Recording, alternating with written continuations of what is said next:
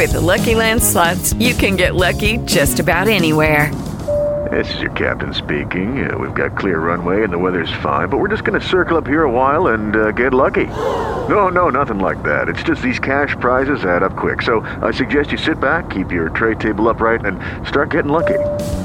Play for free at LuckyLandSlots.com. Are you feeling lucky? No purchase necessary. Void where prohibited by law. 18 plus terms and conditions apply. See website for details. Mobile phone companies say they offer home internet. But if their internet comes from a cell phone network, you should know. It's just phone internet, not home internet. Keep your home up to speed with Cox. Cox internet is faster and has more reliable download speeds than 5G home internet. Cox is the real home internet you're looking for. Based on Cox analysis of Ookla speed test intelligence data Q3 2022 and Cox serviceable areas. Visit cox.com/internet for details. Welcome to Duncan Dynasty alongside Anthony Brown. I am Garrett Bouguet. On this week's episode, we are going to be finishing up our discussion on NBA rule changes and officiating. Enjoy. Now let's get into a little bit more of just the general basketball rules that we agree or disagree with. One of the things that I think needs to be changed as soon as possible is in terms of fouling out. I think one of the biggest issues is when a game goes to overtime, the foul out number remains at 6, even though you're playing more minutes. Right. And in a 48-minute game, you're allowed 6 fouls. Right. So that's a foul every 8 minutes. Essentially, you're allowed to make. Right. So to me, when you're adding a 5-minute overtime, every 2 overtimes is an extra 10 minutes, which should be at least an additional foul that you should be able to have prior to fouling out. So my theory would be, as soon as the first overtime begins, anyone that hasn't fouled out to that point, then their foul out limit is 7 as opposed to 6. Okay. And then after overtime number 2, at the start of overtime 3, it would go to 8 instead of 7. But if you foul out at any point, you're done. You don't get back in if it goes back That's what up. I was going to ask. I get my 6th foul at the end of regulation, but then I get to sub back in. No. Okay. That makes sense. I like that. Yeah, so that's the thing that always frustrated me. It's like double overtime. The star of the team is fouling out because he's played 55 minutes. Right. It's like, just give them a little bit more to work with. They're playing a normal game in terms of fouling, a usual amount. It's just that the minute threshold is increased so much that it's too much to overcome. Yeah. Do you think there would be any abuses to that? Like, I'm thinking of for a hack-a-shack type thing. Like if teams would try guys that were on the bench that didn't play at all now have at the start of the third overtime. Yeah, they just have their designated foul guy to just slap the crap out of the other team. But I would say that wouldn't really be a concern because I don't think that happens much now, even with the 6 fouls. Right. You don't see too many coaches throwing on nobodies just to commit personal fouls. But yeah, it's interesting. I'm glad you brought up different ways that it could possibly be a negative because it's important when you're making changes to view it from all perspectives. Right. Overall, though, I like the idea more that if LeBron's got 5 fouls, going into those overtimes, second, third, I don't think that's fair if he picks up a cheap, reach-in foul or something that he's done for the game. Right. Because that makes a huge impact on which team's going to win. So I would go with your rule, to be honest, even if there's a little... there's going to be upsides and downsides to any rule. Yeah. But I like your rule. It's a matter of the upsides outweighing the downsides in that situation. Right. Another thing that I think would be a way to kind of cut down on the length of the games is why on technical fouls and flagrant fouls are we having people actually shoot the free throws? In the NFL, if a flag is thrown, give a 15-yard penalty. The other team doesn't have to complete a 30-yard pass to enforce the penalty. You know, it's like in this situation, they did something bad. We're going to penalize them, but only if you make this free throw. Right.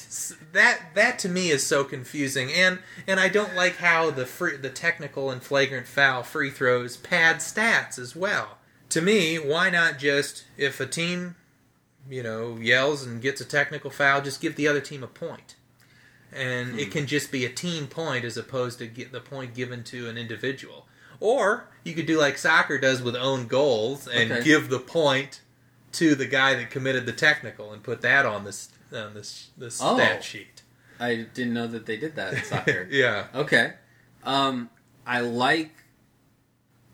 get where your head's at. My thought is that what happens if like someone commits a technical foul like at the end of the game. You like to see that pressure free throw. Or at least that team having to do something to make the shot for them to win it. That idea that, like, I'm trying to think of a more current example instead of just always going to the Bulls, but Draymond Green gets mad or something and, goes after a guy, and now the Cavs win the finals because this guy did a bad thing instead of them actually having to make the shot. You know what I mean? Mm-hmm. But we don't have a comparison, though, of, like you said, with football. They can do a 15-yard penalty that puts them in a position where they're more likely to score, but then the team still has to make the field goal or something. I see. You're not. Yeah. Even in the event of football, you're not giving the team points necessarily. Right. You're helping them potentially get points. Right. But in basketball, it doesn't help a whole lot to just give them the ball back because that's like they already had the ball. So that's not really an advantage there. But I guess that's where, like, the technical only being a single point in the sport of basketball isn't a huge deal. Right, a huge thing in the scheme of things. Right. Yeah, I feel like as long as it's not at the very end of the game, and maybe that's just something that would happen, that, like, well, you shouldn't have committed a technical foul then at the very end of the game. Well, and, the other thing with flagrant fouls, technical fouls is one thing because the team that's shooting the technical free throw can pick whoever they want. Right. But like a flagrant foul, it's the person who was fouled that is shooting the flagrant free throws. Yeah. So in the event that, a team commits two separate flagrant fouls, right? Yeah. One is on a good free throw shooter, and one is against a bad free throw shooter. The team's going to be punished because they did a flagrant foul against a good one as opposed to the bad one, even though they're both flagrant fouls. They're both something you shouldn't do. So maybe it's all right to just have, like, across the board, like, if you do that, the other team gets a point. And then, would that team then get the ball then as well? Well, flagrant fouls, yes, is 2 free throws in the ball. Yeah. So, yes, it would be a situation where you get 2 points in the ball or something like that. Yeah. But, and you could change those sorts of things to compensate for the fact that you're just giving them straight points as opposed to, maybe 1 point, giving them guaranteed 1 point, and the ball would be better than the 2 in the ball. But, but there's different things you could go about doing like after you enforce that sort of rule change. And does it happen does the NBA ever like upgrade or downgrade a flagrant foul like after the fact? Yes, they do. So what would happen there? Would we have to could it happen where a team ties then because they upgraded it to a 2? Or well, no, even when they recognize a call is wrong that doesn't after the fact, outcome. they never go back and say, well, this team won. That just doesn't happen. Right. They say like, sorry, but but you still lost. We messed up. Yeah. So, but that would be just the same as any other blown call. Like, it would, sometimes they call a foul and it isn't, and the team gets a couple of points because of it. Right, which is part of the game. Yeah. Right. I'm warming up to the idea. Mm-hmm. It's still, like, my mind always goes to worst case scenario, which probably says a lot about me as a person. But yeah, like, that idea of, like, losing it on them giving the point to the other team, but, well, you shouldn't have maybe punched the guy then. So, right.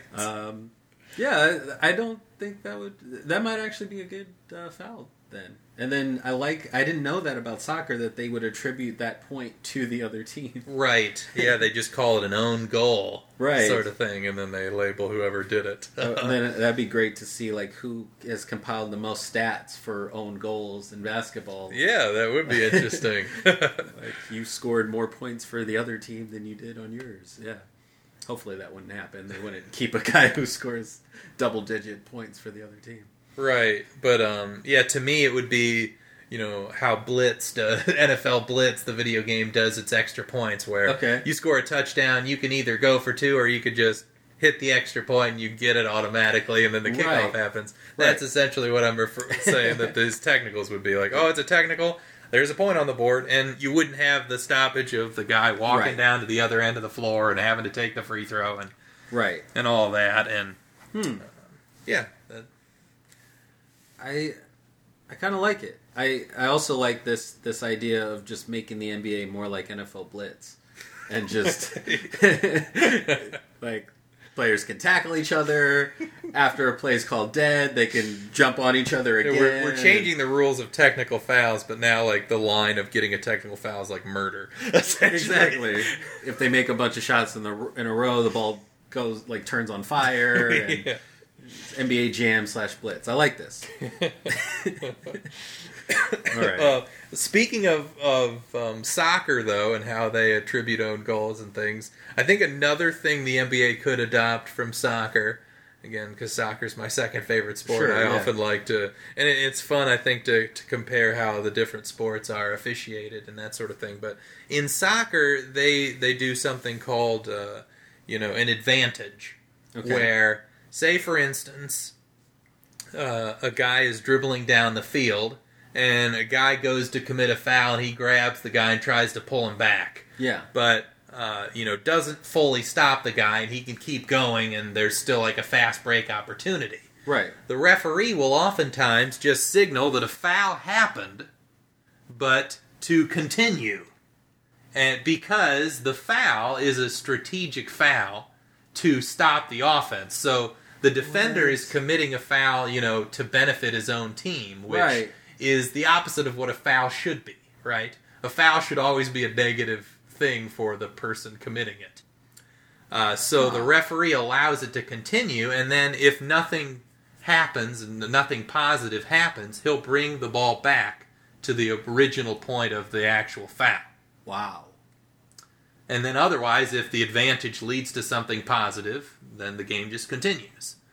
That's awesome. So I think they should implement that in basketball a little bit, because you see oftentimes, again, in a fast break in basketball, you'll see a lot of guys just wrap players up because they realize that it's a 4-on-3 or something that they're going to probably score. Yeah. So they commit a foul that benefits them. Yeah. And to me, in a situation where that happens, say a guy tries to grab him and the guy can continue going, the referee could, signal his arms towards the basket and say, play on. Yeah. And, if he then bobbles it out of bounds or something, he can say, okay, there was a foul here, we'll put a couple seconds back on the clock. Right.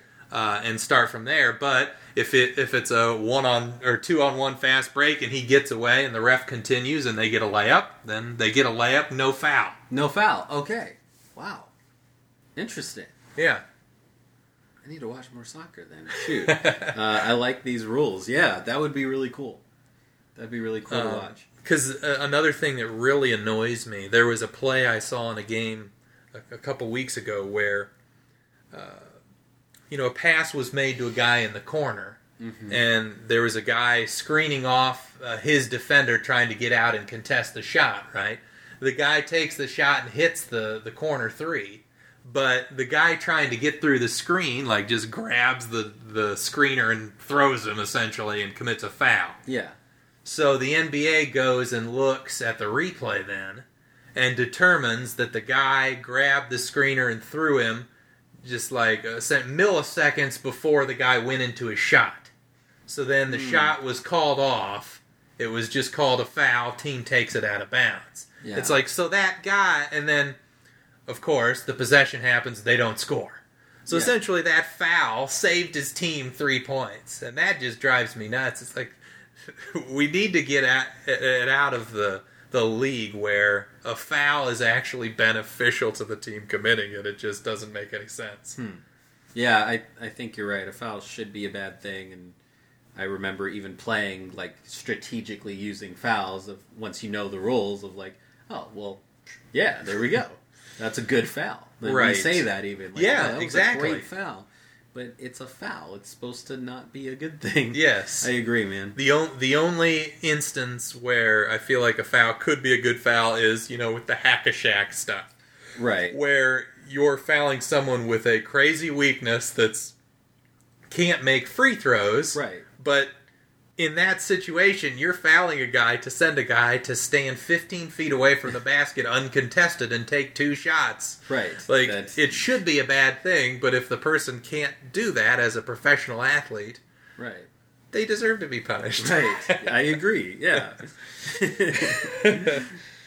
Another thing that I think could potentially add a little bit to the end of games, and one thing we should mention in terms of a rule change they made this year was they took 4 timeouts away from each team. Or I should say 2 timeouts away from each team. So both teams last year had 18... I'm saying this wrong. There was 18 total timeouts over the course of a game. Yeah. And this year they've lowered that to 14, and I think by removing 2 timeouts from each team, respectively. Yeah. And, that's added a little bit more flow to the game. I think last year they had under 9-minute timeouts. 3 minutes into the second and fourth, you're already getting a stop. It's like, right. That was terrible. So they got rid of that, which has really helped. Now, most of the time, you're going to see at least like 5 minutes of basketball before there's a stoppage. Right. The whole 3-minute thing kind of felt like the NFL with the kickoffs, where you score a touchdown commercial, kickoff commercial. And it kind of felt like that with the NBA as well. Like, first quarter end, commercial, 3 minutes later, commercial. So they fixed that. I think the less timeouts is better, for the flow of the game. And the idea that they went from each team could have 3 timeouts in the last 2 minutes, they lowered that to 2 now. Yeah. So now, instead of basically every possession in the last 2 minutes, there's a timeout and they talk about it. There's a little bit more of a back and forth, which is really fun as well. And right. Although it's nice to see coaches like draw up plays and that sort of thing, it's also cool to just see the players decide it themselves and figure it out on the fly. Right. Yeah. No, I totally agree. It stinks to have to stop and watch the commercials all the time instead of just keeping the flow of the game going. Yeah. One thing I think they've experimented in the D League, which they haven't implemented yet, but I hope they do, is an advance, where each team gets an advance, where they, instead of having to call an actual timeout, where it goes to commercial, it's literally, instead of inbounding on the baseline, you inbound it on the, at half court. So, and that's one of the things I think separates NBA from college basketball, especially at the end of games, is the fact that there is the ability to get it to half court a lot of times, whereas college basketball, a lot of games end with guys just chucking it from 3/4 court and it goes nowhere near the basket. Christian Laettner having to shoot it if they do catch it, yeah. But it's very anticlimactic most of the time. Right. Whereas the NBA, the end of games are very exciting because at half court you can make a pass where a guy's in position where he can make an actual shot that involves skill as opposed to just chucking it at the basket. Right. So an advance would be a nice way of not adding any more stoppages to the game, but allowing teams to have a little bit better shot with less than a couple seconds left on the clock. Yeah, I like that a lot. Let's see. Another thing that I think they could experiment with, and I'm for this for pretty much all sports, is additional officials.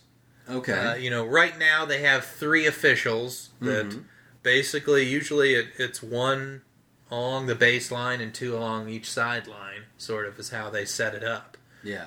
But all 3 of those officials essentially have to have every rule of the sport in their head and call anything that they see. Right.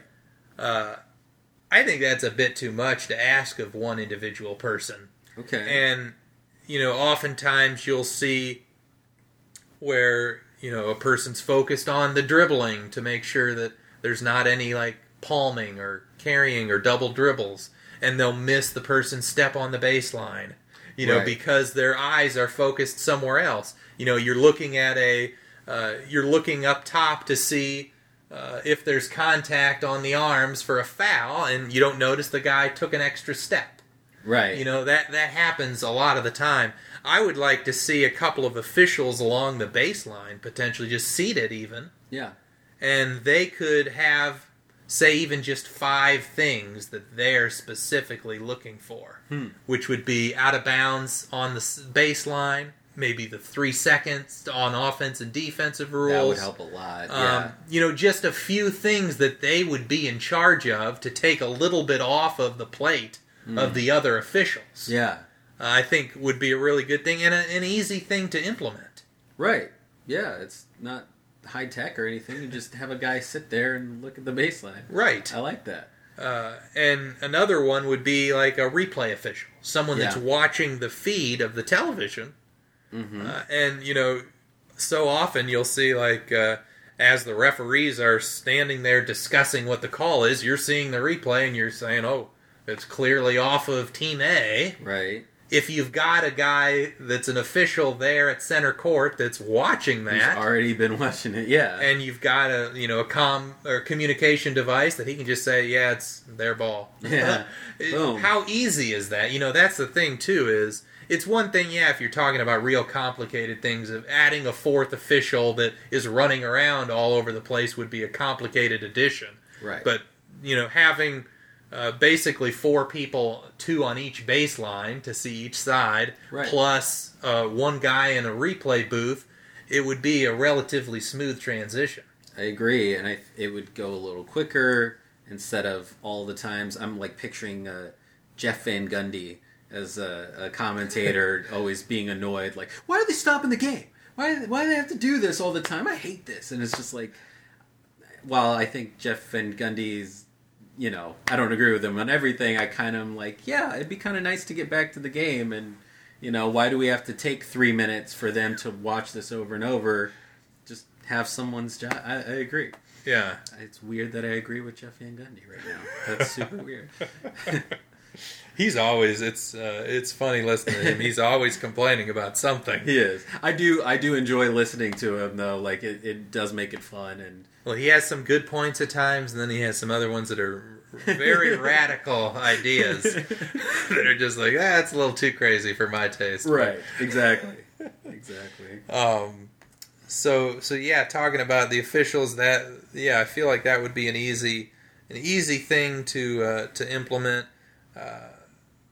What are some of your rule changes that you would potentially like to see implemented in the NBA? Well, so this one isn't really a... Oh, okay, so I can go with this one. 5-second back down. I don't get why this is a rule, to be honest. I think I first came across this playing NBA 2K and being wait, what? They rarely ever call it. Right, but it is a rule. Right, where if someone's on offense with their back to the basket in the post, backing down against the defender, they've got to make a move or shoot a shot within 5 seconds.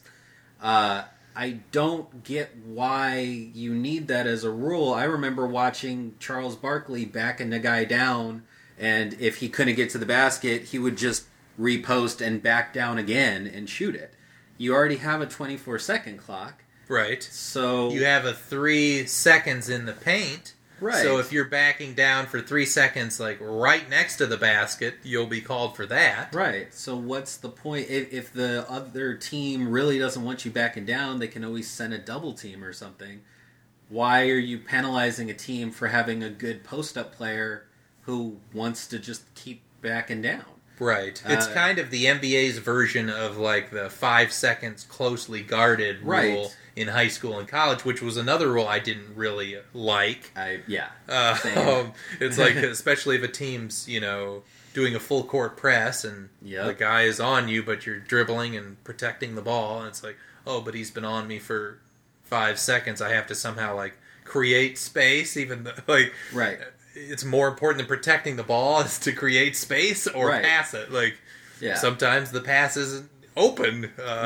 So, I agree with you that I think the 5-second closely guarded and the 5-second back down, it doesn't make a lot of sense. And I think it was, you mentioned Charles Barkley. He was kind of the reason they put that rule in. Yeah. And, a lot of rules in the history of the sport have been implemented because of dominant players just being too good. And I think that was one of those where, he was just so effective and so strong, he would just get guys under the hoop and finish over them. They're like, well, we can't allow this. It's like, why not? Why not? It's fun to watch. Right. And I guess another reason why, it, especially in today's game, it shouldn't be that big of an issue is because it's easier to double team.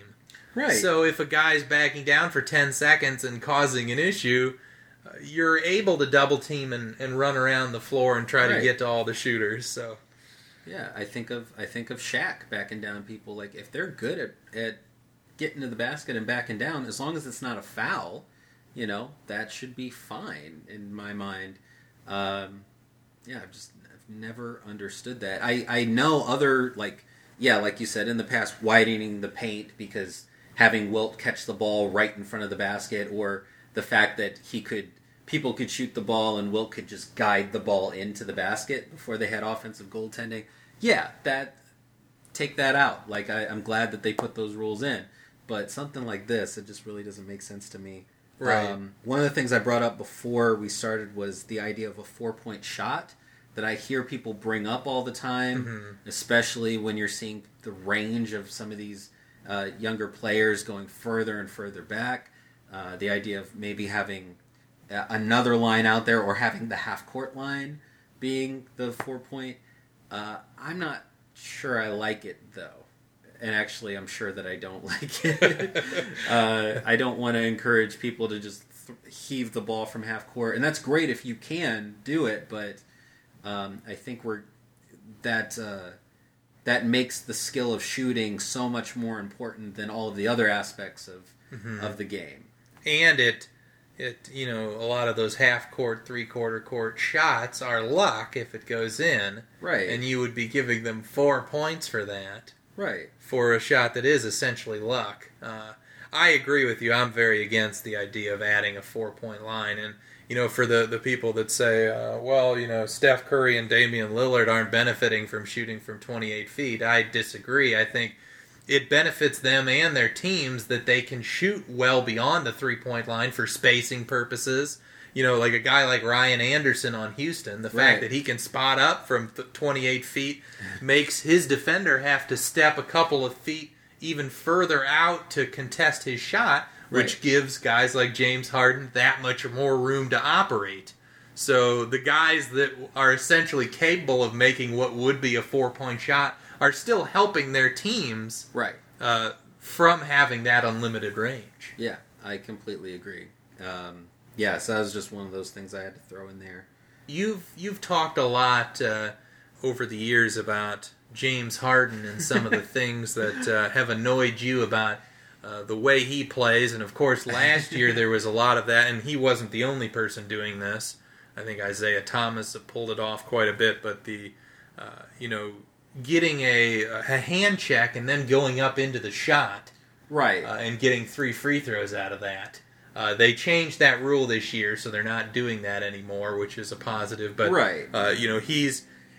James Harden does a lot of things that aren't technically illegal according to the rules, but it's one of those where he's kind of bending the rules into his favor. Right. And one of those things, the more recent thing that I was bringing up was his step back. We were talking about before that he'll dribble the ball out in front of him a little bit without actually putting his hands on the ball and take a few steps, right? And so now when he's got the ball, he's done the one step and then going into the shot, but you just let him actually take 3 or 4 or 5 steps in the process. His step back, he'll do like a crossover dribble, leave the ball kind of hanging to his side, and take 2 or 3 steps to step back all the way from, close to like the elbow or whatever to behind the 3-point line. I might be exaggerating a little bit, but he takes a really big step back. Yeah, he creates a lot of space. Yeah. Right. And he's great. He's like one of the best players in the league, and I do enjoy watching him play. He's extremely good.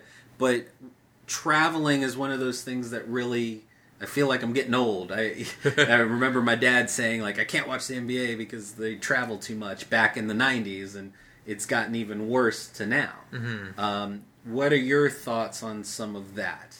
Yeah, I mean, you'd either have to change, like what they did with the, the hand checking on the preceding a jump shot and calling that a 3-shot foul, whereas this year they came up with if the gather hasn't occurred yet and there's a hand check, then it's a out of bounds foul. Right. So they had to change the rule, and they had to let the officials know this is how we're going to go about calling this. Right.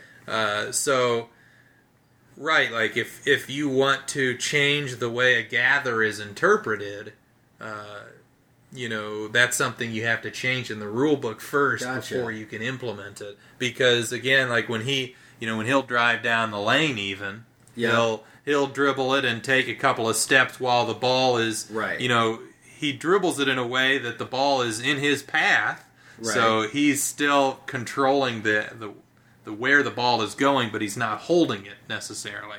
And so he's able to get closer to the rim with a couple of steps. Then he grabs the ball, and then he's still got the couple of steps to operate.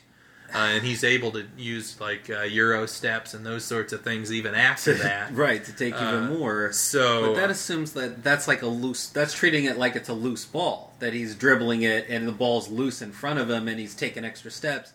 Because if he were to dribble, take a bunch of steps, and dribble again, they'd probably call that a travel, right? Well, like, I'm sure you've seen, and most people that have watched a few basketball games have seen a guy where a play where a point guard will get it, in the backcourt, and he'll just, like, kind of bounce the ball out in front of him. Right. And then go pick it up. To me, it's the same thing. True. So, if what you're saying is you would like to see that Harden call a travel, that's a travel technically as well.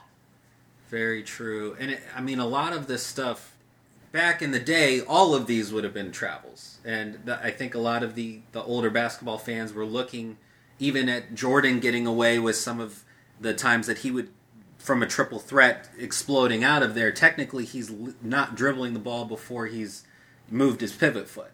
Right, so he's taken a whole step and a half before the ball's going down, and they got kind of laxed on that. Yeah. And then AI comes in, and you're able to kind of cup the ball a little bit on the crossover a little bit more with kind of a more street ball variation, and now you're allowed to do that. Now you're allowed to take so many more steps now that I'm like, I'm not advocating for going all the way back to 1960s rules, where if your hand moves slightly different than horizontal, then it's a carry. But I feel like there's something you could do to keep all of these steps from happening. Because I watch sometimes Shaqtin' a Fool, and it's just ridiculous. All the they count the steps and have like the bell every time they take a step, and it's like 10 by the time they actually dribble it or whatever. But yeah, you're right. Like, I guess in my mind, if I'm playing, I've done that in a pickup game, like bring the ball out and just dribbling it out in front of me for a couple steps, then dribbling it again. I don't think that's a travel, but yeah, what do you do to... To me, technically it's the same thing Harden's doing, and Harden's just doing it in traffic, which is, because he's so skilled and talented that he can pull that off in, confined spaces. Right. I personally I'm okay with the whole gather thing that Harden's able to pull off, because there's a lot of players that, most players can't do it. I think he's just the best at it. Yeah. So he, people think, oh, he's getting away with this crazy stuff. I think he's just a guy that, what the rules are, he's going to do whatever he can to be as good as he can under that set of rules, which is really what all athletes do for the most part. For sure. And maybe this is coming from some bitterness on my part of not playing in an era where you can get away with some of those things, because I would have been doing that all the time if I could do step backs like that. But I think I was bringing up to you that most recent James Harden step back where I forget who he was going against, but he breaks the guy's ankles, he falls down, he goes behind the line, takes a few steps, and then stares at the guy until he gets up, and then knocks down the 3 in his face, which is just awesome. Yeah. But in the back of my mind, I'm like, I thought that was a travel, though. So maybe I'm just bitter. I don't know. But I like your point about the palming, though, a little bit. I think that is a bit of an issue now. I don't think it's palming if your hand is directly on the side of the ball. Right. But as soon as, again, hence the rule of palming, and exactly. As soon as you can see the palm is up, pointed towards the ceiling. Right. That's when you're able to control the ball in ways that you shouldn't be able to as a ball handler. So I think too many guys get away with that. I think another one that I see a lot where guys will catch the ball and before making like a dribble straight down, they immediately do a crossover, which you have to move both of your feet to convince a guy you're going one direction, but you're actually going the other. Right. So that's immediately a travel, and sometimes they'll call it. Sometimes. But it's the consistency of the calls that you're like, that is a travel every single time. Right. And I think, more than anything, I'm more upset at that and just, someone establishing a pivot foot and then like moving on that pivot foot and then switching their pivot foot to the other pivot foot, essentially just walking with the ball, and it goes back to it goes back to the officials, though. Sometimes are, because they have so many rules that they have to enforce. Potentially, they're thinking about something else. Aren't focused on, they're focused on the defender reaching in and seeing if there's a foul, as opposed to looking at the guy's feet. Right. So I agree though that a lot way too many times, like the fact that the shacked in a full, a lot of those are uncalled travels, right? And where they take like 10 steps. There was one where I think it might have been Kendrick Perkins, where he was just like constantly sliding his pivot foot. It's like so many times, and it's like, and yet it was not called a travel in the game, and yet we're laughing about it at how obvious of a travel it was when we're seeing it on that show. Right, exactly. And I don't know, I think of like high school kids watching that, thinking that they could get away with doing those moves, and I feel like whatever happens in the NBA slowly trickles down to the younger levels of ball, and they're just going to learn that, like, oh yeah, I can do that too. What are your thoughts in terms of, just in general, do you like how the NBA is officiated more so than college or high school, or do you prefer the way the lower levels are officiated? I feel like the lower levels are more strict to the rules, for sure. Because I've noticed watching in the NBA, like, say LeBron has 5 fouls and it's coming towards the end of the game, LeBron definitely bumped a guy as he's shooting. But there's someone else I've seen where they'll call the foul on some other role player standing near him in order to keep LeBron in the game. And I understand why, and that's been the way for a long time, as long as I've watched the NBA. I never remember them. If I called the foul, or if I got a foul on me, they were throwing me. If I fouled out, I fouled out. Yeah. And I would have liked to stand in the game if I could, but I don't know. Part of me kind of wants it to be more fair, where if you did the foul, you get punished for doing that, and I don't know. So maybe I would pick college a little bit more, but I don't know. What do you think? There are pros and cons to both. I do, as you said, it is a stricter way that the game is called in college and high school, which is nice in terms of the rules are enforced more on a consistent basis. But at the same time, from a viewer's perspective, the NBA has a lot better flow to the game because there's not constantly whistles happening. And also I think there's too often where in college or high school I'll watch, pretty good defense and there's a little bit of a bump and it's like, oh, because there was that, like any contact, it's a foul. Whereas I think the NBA does a better job of like, it's okay if there's a little contact. It's a matter of like, is he bumping him off his spot? Right. And I think that's something the NBA does a better job of in terms of, rules are there, but I'm more of a proponent of, and including like with laws in general, of interpreting them for what the purpose is, as opposed to being super strict about enforcing it in all cases. Gotcha. Like for instance, when a guy is inbounding the basketball and again the guy picks the ball up and takes a couple of steps prior to dribbling, like I don't necessarily like for that to be called a travel when it's not affecting the play. Right. Doesn't, like, if a guy is getting an advantage from a travel, say if he's driving the baseline, takes an extra step which allows him to make a layup or make a pass, then that's where I want it to be called. Okay. So to me, the more you can let the game flow and be uninterrupted, the better. And it's when teams are taking are violating a rule that benefits them is when the whistle should blow. It's really interesting that you bring up that. I'm thinking of like inbounding it even. Like I've seen where in the NBA a guy takes the ball out of bounds, but he's kind of doing it sloppily. He didn't step out all the way before throwing it in, or maybe steps inbounds as he's throwing it in, and they don't call it.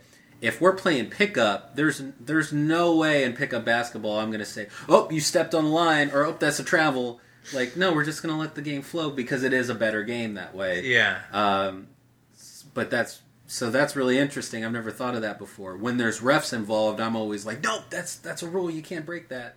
But yeah, it does kind of mess with the flow of the game a little bit. I don't know. I'm going to have to think about that. But you do feel that you like the NBA's type of I mean, there are definitely like travels and things like that go uncalled that annoy me, certainly. Yeah, that's my biggest beef with their refs. But again, I would rather be on the side of a few calls that aren't made as opposed to having a whistle almost every possession. And having that dictate who wins and loses. Right. That's very true. I hate when I see that happen where, officials the just refs, take over the game. Exactly. It's more about them than it is the game at that point. Right. I do really like James Harden, though. I don't want to make it sound like I just hate. He's just. But like he is a polarizing player in terms of the fact that yes, he does a lot of things that and he does that play where he holds the ball way out in front of his body to get people to slap and moves the ball so that people slap his arms. It looks really enticing that he's like giving it to you. Right. So he does a lot of those crafty things that bend the rules to the limit, or get guys to do things that they don't necessarily want to do. But yeah, he's very crafty. I think he's just extremely good at pulling that sort of stuff off. I first saw that move with Paul Pierce and Kobe, where they're in a triple threat position, a guy reaches in, and then they hook the guy's arm up as they're going for a shot. Mm-hmm. And I was like, wow, that's a cool move. But they were waiting for the guy to first reach in. Harden's a guy that will hook the defender's guard. He'll reach out and run into them and then shoot it. Mm-hmm. And obviously they've changed that rule. But no, James Harden's great, and I was a crafty player too. I would have tried to get away with these things too playing. But yeah. What do you? How do you view in terms of you watched a bunch of Michael Jordan, you saw how the game was officiated for a star player like him in his heyday, compared to how LeBron is treated by the officials. How would you compare that, and how do you feel like if it's changed at all, and how the star players are treated? It's changed a little bit just in terms of I think overall traveling and dribble wise they call things a little differently. That there were some moves that Jordan would get called on, even though he was pampered a lot of it by those refs. Yeah. But there were definitely times where Jordan's going at it with the refs over like a minor call. That they would call just a minor reach in that I don't see them calling for a big name player today as much. Mm-hmm. But it is similar. And they definitely try to protect the star players and keep them in the game as long as they could. But, yeah. Did you see the same thing with that in terms of... I think both LeBron and Jordan, particularly with traveling, got away with a lot. Sure. And get away. LeBron in his case, gets away with a lot. Right. And they certainly attack the basket a lot as well, and sometimes won't get the call. So it goes both ways. Sure. At times. But what are some I know you mentioned like the traveling and that sort of thing, but what are some other calls that you feel the NBA officials do a really good job of, or some that you feel like they just do a really poor job? I might have to think about that for a little bit. Overall, I think they do a pretty good job of, like you said, maintaining the flow of the game. Like if it's at the very end of the game, they're not going to try and make calls that decide the outcome of it. I'm thinking about like charges and blocks and how they are. That's my number one. Yeah. I feel like the issue to me is the discrepancy between when a guy is defending the ball handler versus help side defense. Yeah. I think they need to be called differently, and a lot of times they're called in the same manner. If you're defending the ball, there's no way that you're going to be able to be stationary and take a shot to the chest. Right. You're going to be moving along with the offensive player. So to me, when you're guarding the ball, a charge should be you beat him to the spot and took a shot to the chest. Right. If that happens, it should be a charge every time. If you don't beat him to the spot, or if he hits you in the shoulder or something, then it's a block. But that's where it's different to me. Whereas a guy coming in help position, he's got to be stationary. Sure. And too often they allow guys to slide into the contact and shuffle their feet right before the guy gets there. And to me, that's a block, where oftentimes that'll be, because he takes the hit to the chest, it's a charge. Right. But to me, he moved into it at the last second to get that contact. And that's something that I remember with the 90s. Like, I'm thinking of Rodman and Pippen specifically. Like, if your feet weren't set as a help defender sliding over, they were not going to give you the charge no matter what, even if you were taking it straight to the chest, I feel like. So maybe that's one that's changed a little bit over the years, just with flopping. I mean, Dennis Rodman, in my mind, is like the king of flopping. Like, he made it an art form of... there are games that you can watch where he takes over the entire game in terms of just making everyone mad because he's flopping all over the place, and the refs fall for it. So maybe flopping is a big thing, though. Now it seems more prevalent nowadays, where I don't ever remember Jordan. He was a very crafty player. He would try and get away with one of his things when he's driving to the basket. He would grab a guy's arm and try and pull him back as he's going because he knows where the refs are. But I don't remember him ever flopping. Ever. Yeah, I don't think LeBron flops, really, that I've seen. I don't know if you disagree, but... I haven't watched him lately. I feel like LeBron is one of those people that the TNT crew would bring up for flopping, but I can't remember 100%. But I think it depends, on the situation, though, too, and what you consider a quote-unquote flop. Yeah. To me, a flop is when you're exaggerating to the point where, like, you wouldn't even have fallen down, and yet you're falling down. Right. There are times when guys exaggerate contact, which I'm okay with. Yeah. If he's knocking you to the floor, but instead you make it look like he sent you into the first row. Right. I'm okay with that, because there's still plenty of contact happening. You're just making it look that much more impactful for the refs to know that it happened. Right. And that stuff I'm okay with, and a lot of people would still call that flopping, I imagine. I think to a certain extent, though, I'd say that's okay to do. I did that too. But yeah, if you're going where you didn't even get touched and people are like, probably inspired by soccer, like, oh no, he hit me in the face, I can't see, I'm blind. Oh, I'm fine now that you gave me the foul. Like, that's ridiculous. Right. So I do kind of hate that, but that's more just of people do that more in the NBA than they do in college and in high school. Well, and that's more, it seems to be more of a player problem than an official issue. Exactly. another thing that people have been noticing, particularly this year, even though I feel like it's been happening forever, is how much the players are complaining about calls.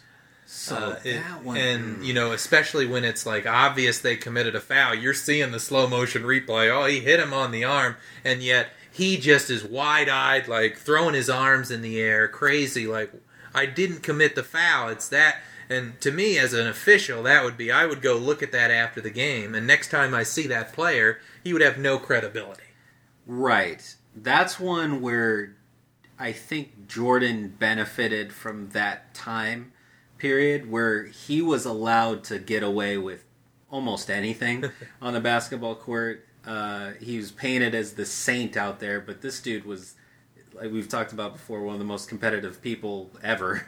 And he would just lay into refs on, like, even if he did do the call or not, if he was convinced he didn't do the call, he's going to scream, and as long as he didn't curse, they're not going to give him a technical. But, oh my gosh, like, Pippen has, like, having to pull him away back to the huddle because he's, like, in his face screaming. Yeah. And now they're talking about today, like, ooh, LeBron is, talked back to the ref. That's terrible. You shouldn't do that. And I'm like, you tell me Larry Bird never did that? Like, so you're in the camp of, yes, the players are complaining, but this isn't much different than how it's always been. Right, yeah. Exactly. I'm kind of in that camp as well, yeah. Right. It's just with social media and all that, it's just more talked about. Exactly. And I get, though, that also during that time, 80s and 90s, there were fights. I'm thinking of Dr. J fighting Larry Bird. Yeah.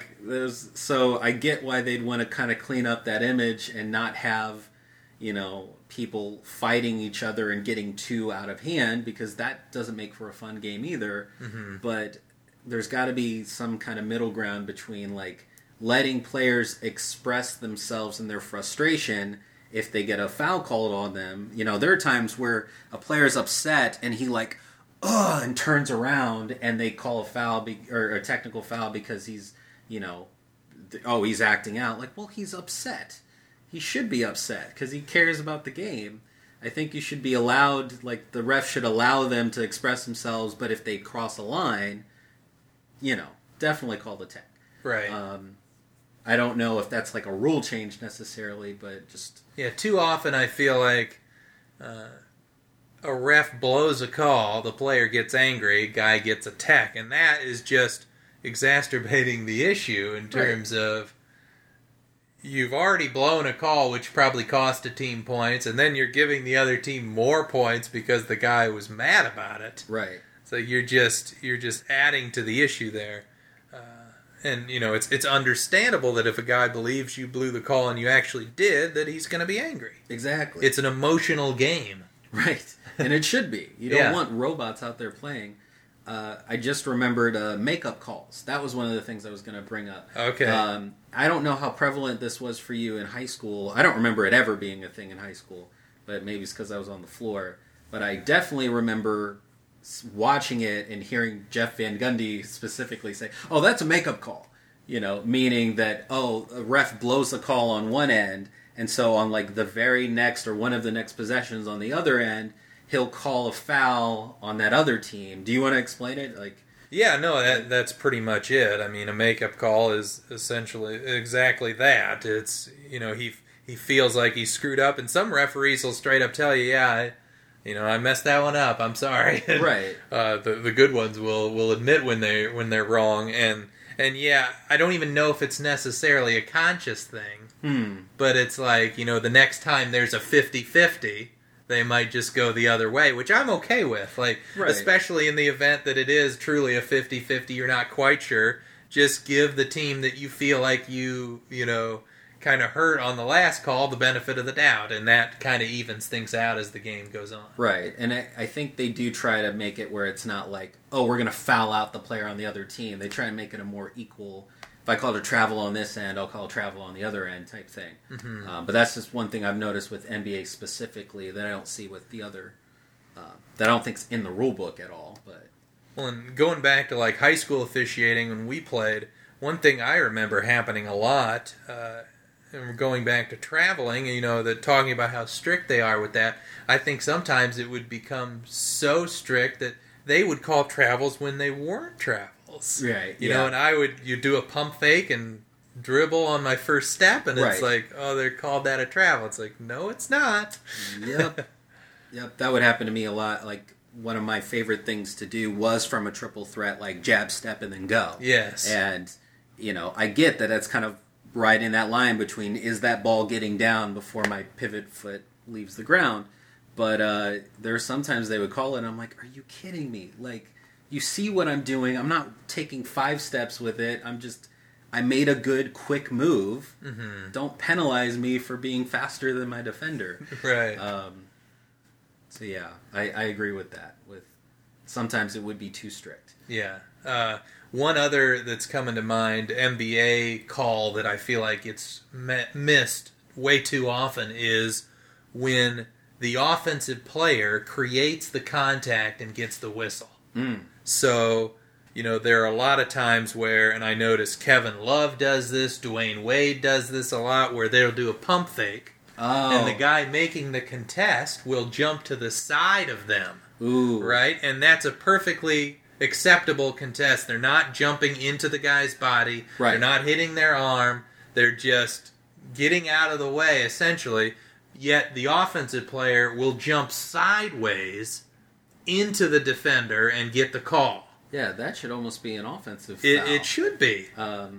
Yeah. So could that be incorporated in this Harden rule of hooking people in? What happens with that case? There have been a couple times where he's been called for an offensive foul in that situation. Yeah. Where, as you're saying, he'll sometimes...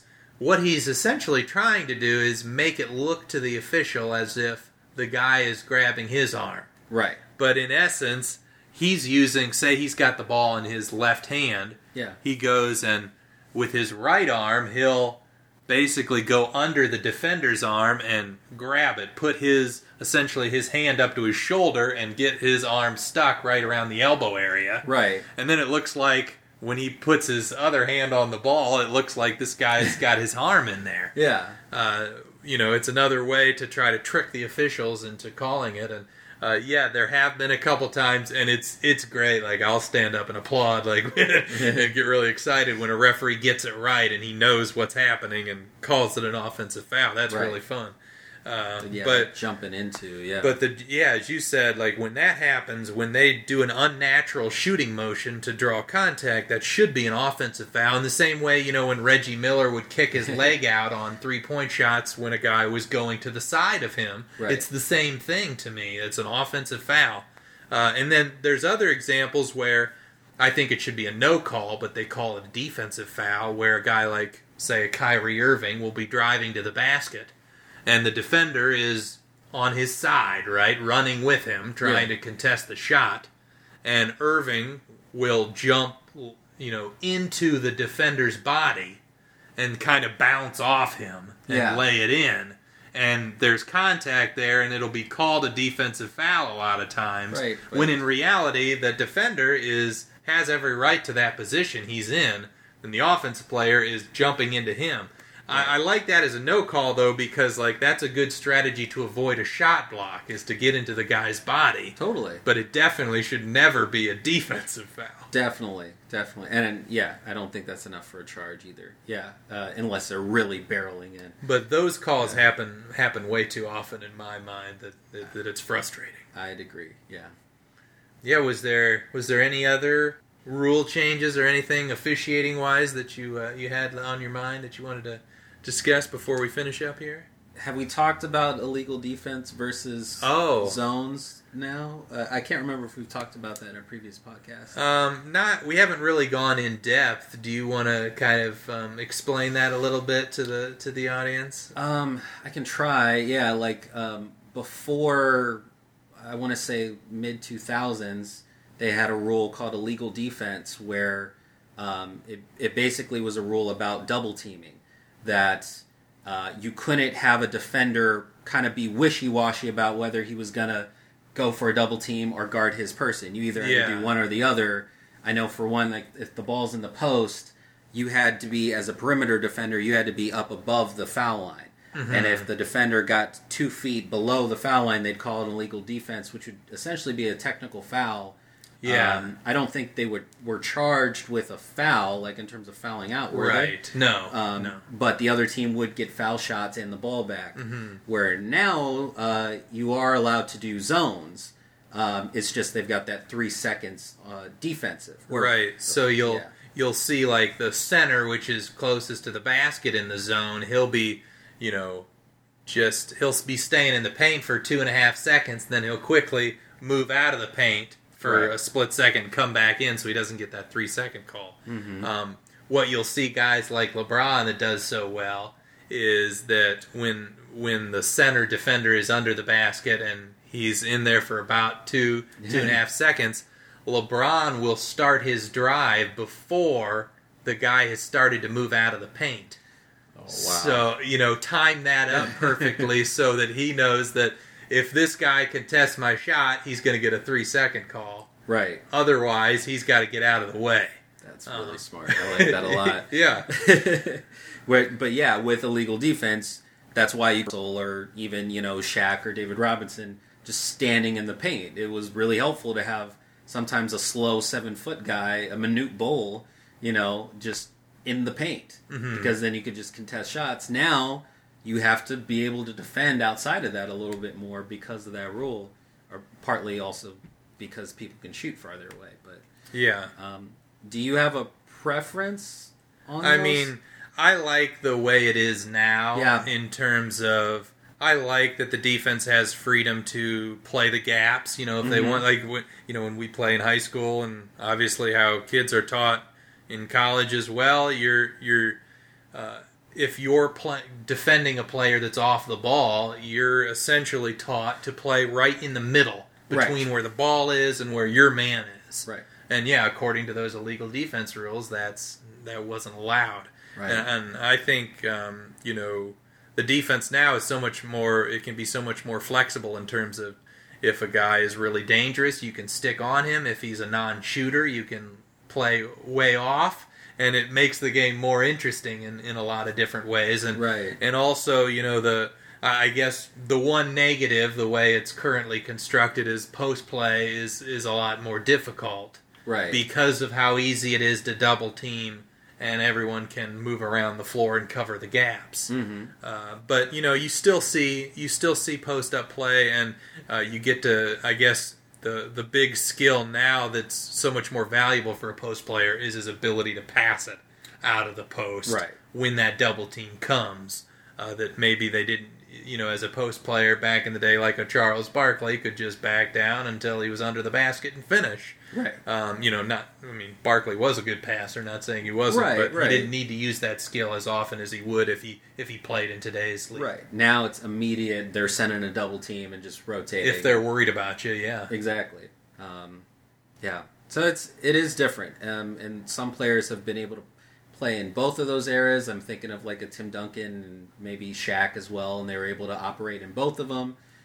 So maybe it's not a huge difference, but it was kind of annoying to have to stop again for an illegal defense where, nothing's really happened. They're just, on a technicality, they have to call a player on a thing. That's not the way it should be. Mm-hmm. Well, and, the whole idea of what college teams can do in terms of playing a zone and just keeping the center right under the basket always. Right. With the level of rim protectors that are in the NBA, it would be almost unfair if you could just leave a Rudy Gobert or a Joel Embiid and just say, you can just stay right at the basket. Oh, yeah. They would be able to stop everything. Yeah. So I think it's important, unlike college and high school where you can play as, a big guy and put him right under the basket. Those, generally at that level, that's not going to be too destructive for the opposing team's offense. But with the athletes in the NBA, it's a little too difficult. And with the skill level of NBA players, the zone defense is also something that just hasn't really ever popularized in the league. Right. Either. You'll see, I think I've seen Rick Carlisle, the head coach of the Dallas Mavericks, he'll occasionally switch it up and play zone, but yeah. It's really not something like Rick Pitino for Louisville has played like a matchup zone defense his whole coaching career, and Jim Boeheim of Syracuse plays a 2-3 zone. Yeah. They never leave that, and that just isn't really doable in the NBA, just with all the talent and shooting and athleticism. Just shoot your way out of it. Yeah. Right. Yeah, that's really interesting. What about hand checking? What are your thoughts on that? Because, that's something that changed, in the mid-2000s? Yep. And really led to Steve Nash having his couple of MVP seasons kind of out of nowhere.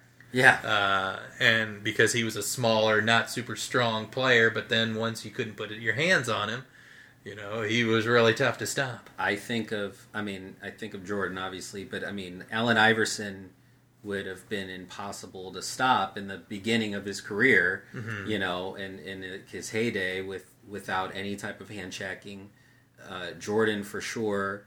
And I think of how Jordan, Clyde Drexler even, some of these players playing in today's game, if they would have been... Mark Price is a good example of that. Uh-huh. A player who would have been... great shooter, can split, on a pick and roll and everything, can split that kind of double team. And how would you guard someone like that? I think that would make a player like Mark Price even better in playing with today's rules. Right. Where there might be some players that, I don't know, like would a DeMar DeRozan be as good with a hand-checking rule? He's good too, but I think of all the other, like Mitch Richmonds of the world in the 90s that were really good when you could put your hands on them. Right. And if for anyone watching it or listening, it doesn't mean that like you could like push them, right? But it was kind of like a defensive back that you could use your hands a little bit or a forearm. Almost for balance a lot of times, and also just to kind of have more of a feel of where a guy might be going. If he's going to change directions, you could have a hand on him to sort of feel for that. Right. Where nowadays, you really can't put your hands on them that much where it's a foul. And these guys are so quick, especially nowadays, these point guards. They've evolved around this rule to be able to just blow past guys. Well, that's why you'll see, I notice, especially with spin moves nowadays, creates so much more separation than it used to. Because, again, when you could hand check, you could feel that a spin was coming and sort of react to that. Mm-hmm. Maybe a half a step behind, but still you could be generally in the vicinity. Yeah. But when you can't touch him at all, you'll see spin moves where the guy just is on the baseline and the guy is spun to the free throw line. Right. And, there's so much more separation that you can create. And I think they put that rule in to try and give the offenses a little more leg up, to try and increase scoring. Right, because it was getting way to, the games were... key playoff games were 82-80 or something. Some of those finals games in late Bulls run were like that. Mm-hmm. 80 points, maybe 70-80 or something. I get that, but I like defense. I want to see people be able to, these guys are so good.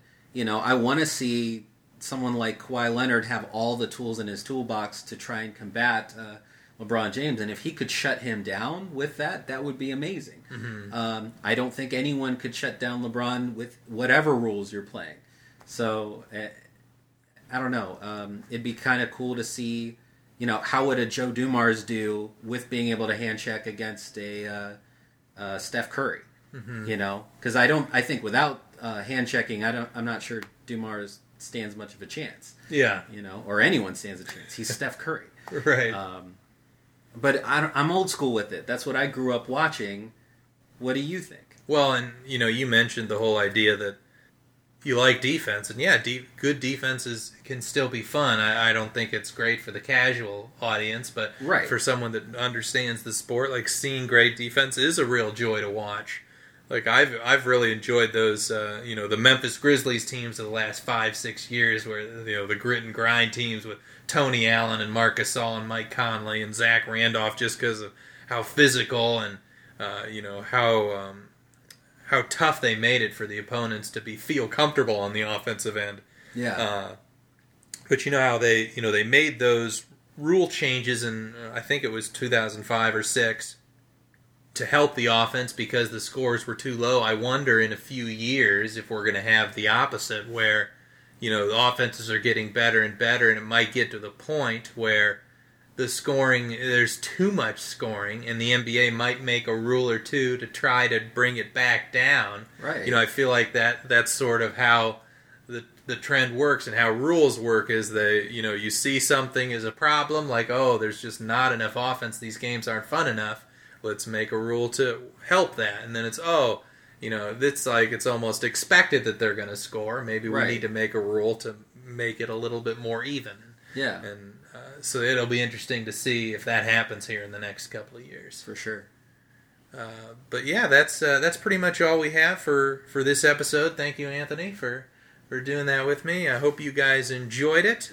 If you haven't yet, please subscribe to our show, Duncan Dynasty, on iTunes. Great way to show your support, and you can also give us a rating on there as well. We'd prefer it to be 5 stars, but be honest, be truthful. We hope you're enjoying it, and we'll be back with a new episode next week. Leftovers. Or the DMV. Number 97. Or house cleaning. Or Chumba Casino always brings the fun. Play over 100 different games online for free from anywhere. You could redeem some serious prizes. ChumbaCasino.com. Live the Chumba life. No purchase necessary. Void where prohibited by law. 18+ terms and conditions apply. See website for details. Mobile phone companies say they offer home internet. But if their internet comes from a cell phone network, you should know. It's just phone internet, not home internet. Keep your home up to speed with Cox. Cox Internet is faster and has more reliable download speeds than 5G home internet. Cox is the real home internet you're looking for. Based on Cox analysis of Ookla speed test intelligence data Q3 2022 and Cox serviceable areas, visit cox.com/internet for details.